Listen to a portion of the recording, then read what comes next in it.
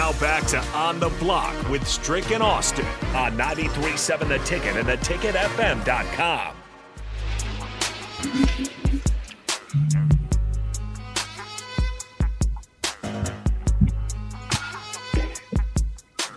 We're back on the block, and we are joined by one of our lovely contributors here on the block, Double A, a.k.a. Andrew Alix, out of 247 Sports. Andrew, how is this wonderful day for you? I'm freezing down here in Texas. I don't know about you, but it's no bueno down here, my friend. Yeah, it's kind of rainy here in North Carolina. I don't know. I'm looking out the window right now, looking at the beautiful Charlotte, North Carolina skyline. It leaves a lot to be desired right now, but still a beautiful city and a beautiful day to be on the block with y'all. Absolutely. Listen, there's been some great conversations. I wish I could get into this NIL conversation with you, but that would take up this whole segment because we want to talk about what we've been talking about for the last segment was the ranking of the 10 best college recruiting classes after the second signing day. So we want to talk about that a little bit. We've talked about Oklahoma, Ohio State. Can Miami get themselves back? But there's one I want to start with you on, is the one that everybody was looking for when it came down to additions to the conferences. They were trying to see how this particular university was going to move. They continue to have good recruits come in, but they just can't seem to break through or win the big one. Will they ever get back to that greatness? And that's Notre Dame. Notre Dame right now, we want to talk a little bit about it. I want to throw this out at you. One of the things that one of the top recruits that they were able to land was an offensive lineman named Charles Jagusa, and a quarterback, Sam Hartman, out of Wake Forest, had a great year last year, ended up transferring in to try to run that. They have some new arrivals there, one of them being Hartman. They had a linebacker, Javante Jean-Baptiste, out of Ohio State that came in. He's played 250 snaps for the Buckeyes, so he's a seasoned guy. Caleb Smith out of Virginia Tech, and if our boy was on the line, Nate Dogg, he would have been happy. He wouldn't have been happy about that, but nonetheless, that's kind of what they've got going on. Do you see Notre Dame, how they fare? Do you think that they're capable of getting this thing turned around and getting back to their winning ways? Because everybody was trying to land them as far as the big conferences. Big Ten probably wanted them. I'm sure the SEC would have taken them. Big money, big program. Yeah, big money, big program. That's exactly right. I mean, Notre Dame was kind of the original national brand, in the landscape of college football, Strick. What I'll say is, can they get back? I think there's a possibility. One thing Notre Dame was just going against itself is the academic rigor, right? I mean, to an extent, Notre Dame, has to uphold a similar academic standard to what they do for the other students in the university. This is an issue that Duke has. This is an issue that Northwestern has. This is an issue that universities like Stanford has. Stanford, yeah.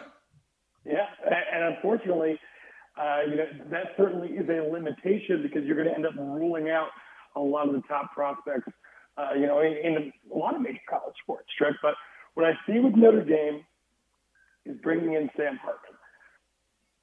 The last few seasons, the quarterback position has been something of a question mark for the Fighting Irish. And I don't know when the last time you can really even say they had a Heisman contender there. I've watched Sam Hartman, Strick, play ACC football for, the better part of the last 5 years. This kid got talent. This is a kid who, despite being a little advanced in age and maybe, could have gone to the draft this year, I think that he believes that if he goes to Notre Dame, flexes what he can do on the national scene, he'll be able to increase that draft stock. I'll go as far as to say that Sam Hartman might be the best quarterback that Notre Dame's had in over a decade. And you add some of the pieces that they already had. You mentioned Caleb Smith. He was wide receiver number 1 at Virginia Tech this year. Where he falls in that equation, I don't know. But if that's your number 2, your number 3 guy with Sam Hartman at quarterback, This is a team that, as you look ahead to their schedule, obviously they're going to play their normal opponents. They're going to play an ACC slate. You're going to see USC in there. That should be a fantastic matchup. Not going to happen overnight, Strick. But I don't see Sam Hartman losing to the likes of Marshall. I think the Notre Dame is a team that ultimately could be in the conversation for the college football playoff at the end of the year. And that's what it's been true in the past, right? And I'm not going to sit here on this show and tell the world, because I'm sure you guys got some Notre Dame fans out there in the Midwest. There's Notre Dame fans everywhere. They're, like I said, national brand. I'm not here to tell you that they're going to be able to compete with the, essentially the Georgias of the world. Not this year. But I like Marcus Freeman. I like his vision, and I like this move in the short term for the Fighting Irish in what really needs to be a building block year here in number 2 under Marcus Freeman. So kudos to them. That is a huge quarterback get, and I'm excited to see what he can do. So here's one I want to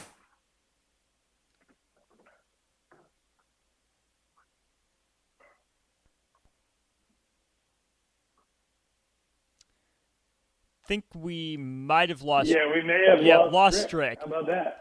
Well, that's unfortunate. We will see if we can get. Oh, you back, Strick? Can you hear me? Yeah, there you go. You glitched. Lost you for a second there, dude. Yeah, I'm good.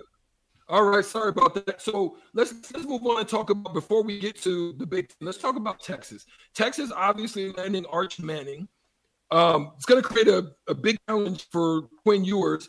We were talking about NIL and kind of just how that's all going to work out, but we're not going to get into that right now today with you. But this is a make or break season for Steve Sarkisian? Got some great pieces that he's got down there. Obviously they're losing Bijan Robinson. Now you have a 5-star guy coming in out of Cedric Baxter Jr.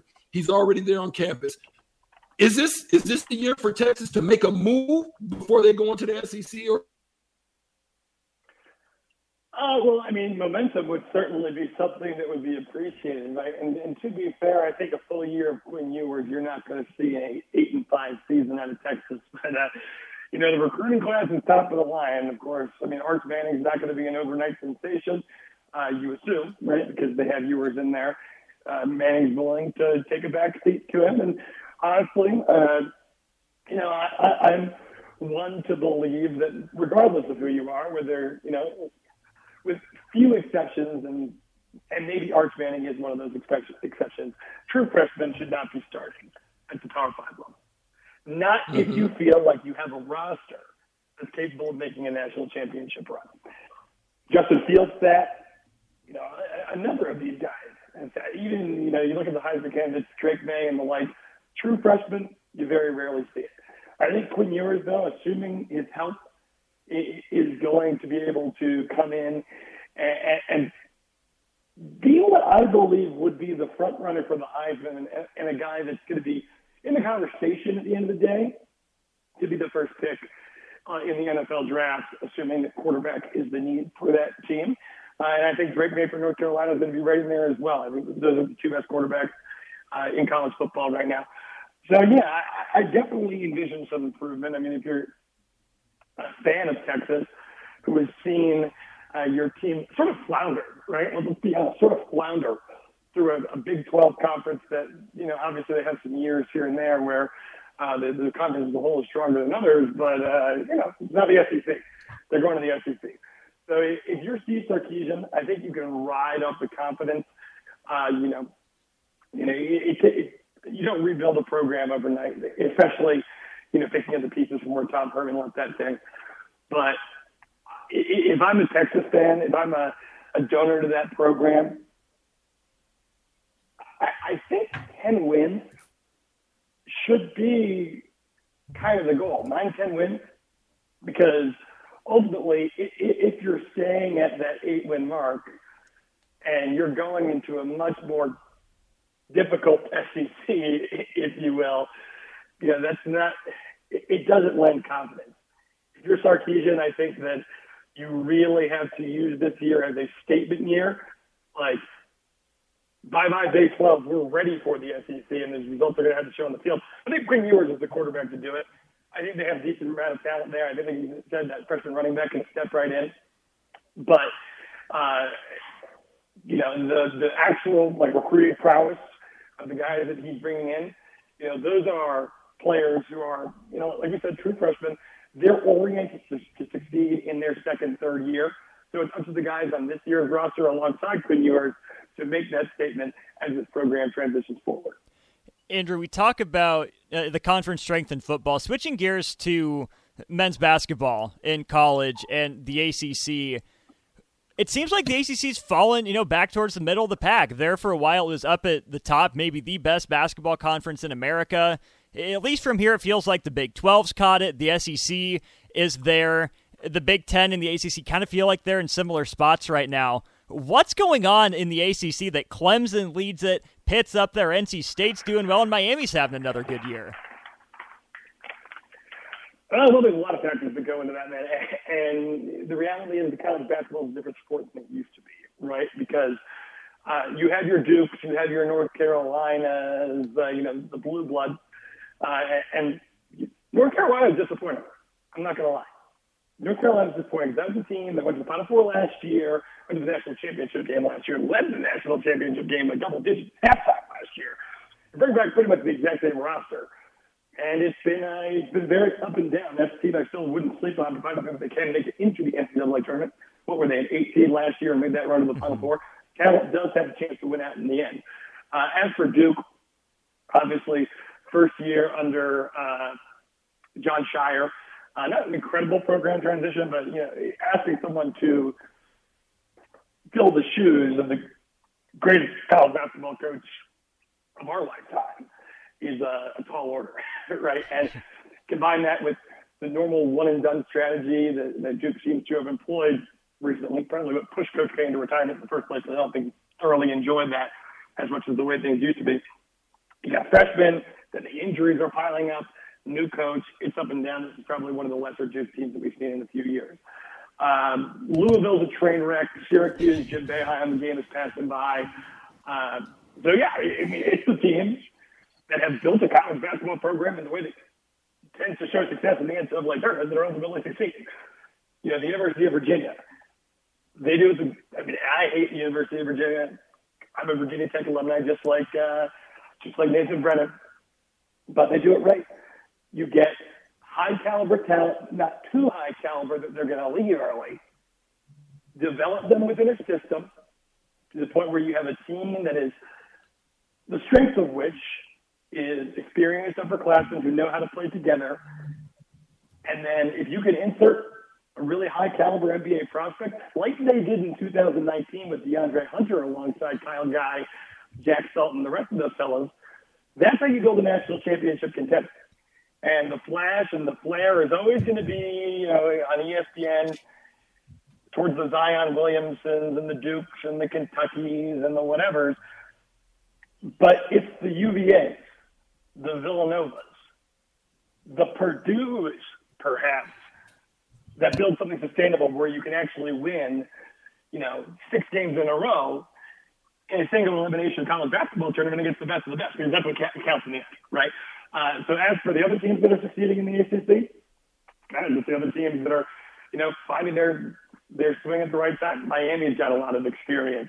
Clemson, in what is a year for Brad Brownell that a lot of people thought could be make or break coming into the year, has really succeeded.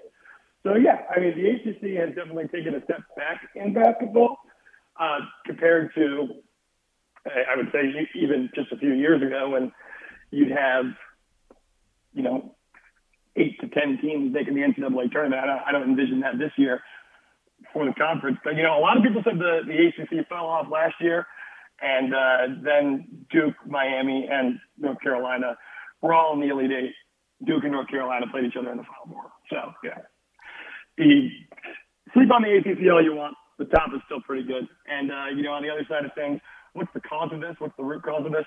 It comes down to football. The ACC signed a terrible television rights contract under their former commissioner, John Swafford. He was terrible. He really set this conference back. He signed the contract through 2035, so he probably set the conference back a decade. But ultimately, the revenue sharing impacts the football, which then plays back into the revenue, which then trickles down to all the other sports, which is why now you have a school like Alabama at the top of the rankings, right? Because it's just the trickle down economics of big money college sports. And I worry for the ACC, yes, maybe Duke and North Carolina can sustain themselves based on their national brands. But for the other schools, they might be behind the eight ball. And for the ACC, I don't know if there's an overnight solution because, like I said, 2035 under the current revenue sharing rights deal. So as a huge ACC fan, extremely disappointed.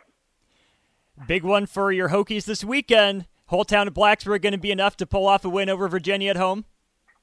Gosh, I hope so, man. UVA is always a tough one, but played them tough the first time.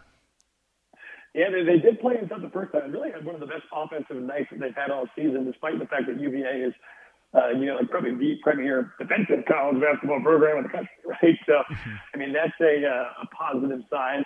Castle Coliseum has been rocking all year long. I made my way down, or up there, I guess, from where I am geographically located at this point, to a couple of games. Sold out, though the team has been a little bit disappointing here since the calendar year turned 2023. It's been a tough month for Virginia Tech basketball. The fans are still stuck in there. And here's something.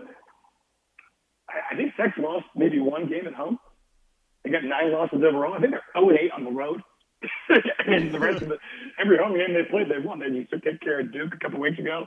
So, yeah, I mean, I didn't know if he's got a good shot. It's unfortunate for Virginia Tech because, an injury here, a couple of guys go cold there, a bad stretch, and now you're behind the eight ball where you basically have room to lose 1 or 2 more regular season games if you want to make the NCAA tournament, barring another miracle run in the ACC tournament, which I wouldn't rule out for this team.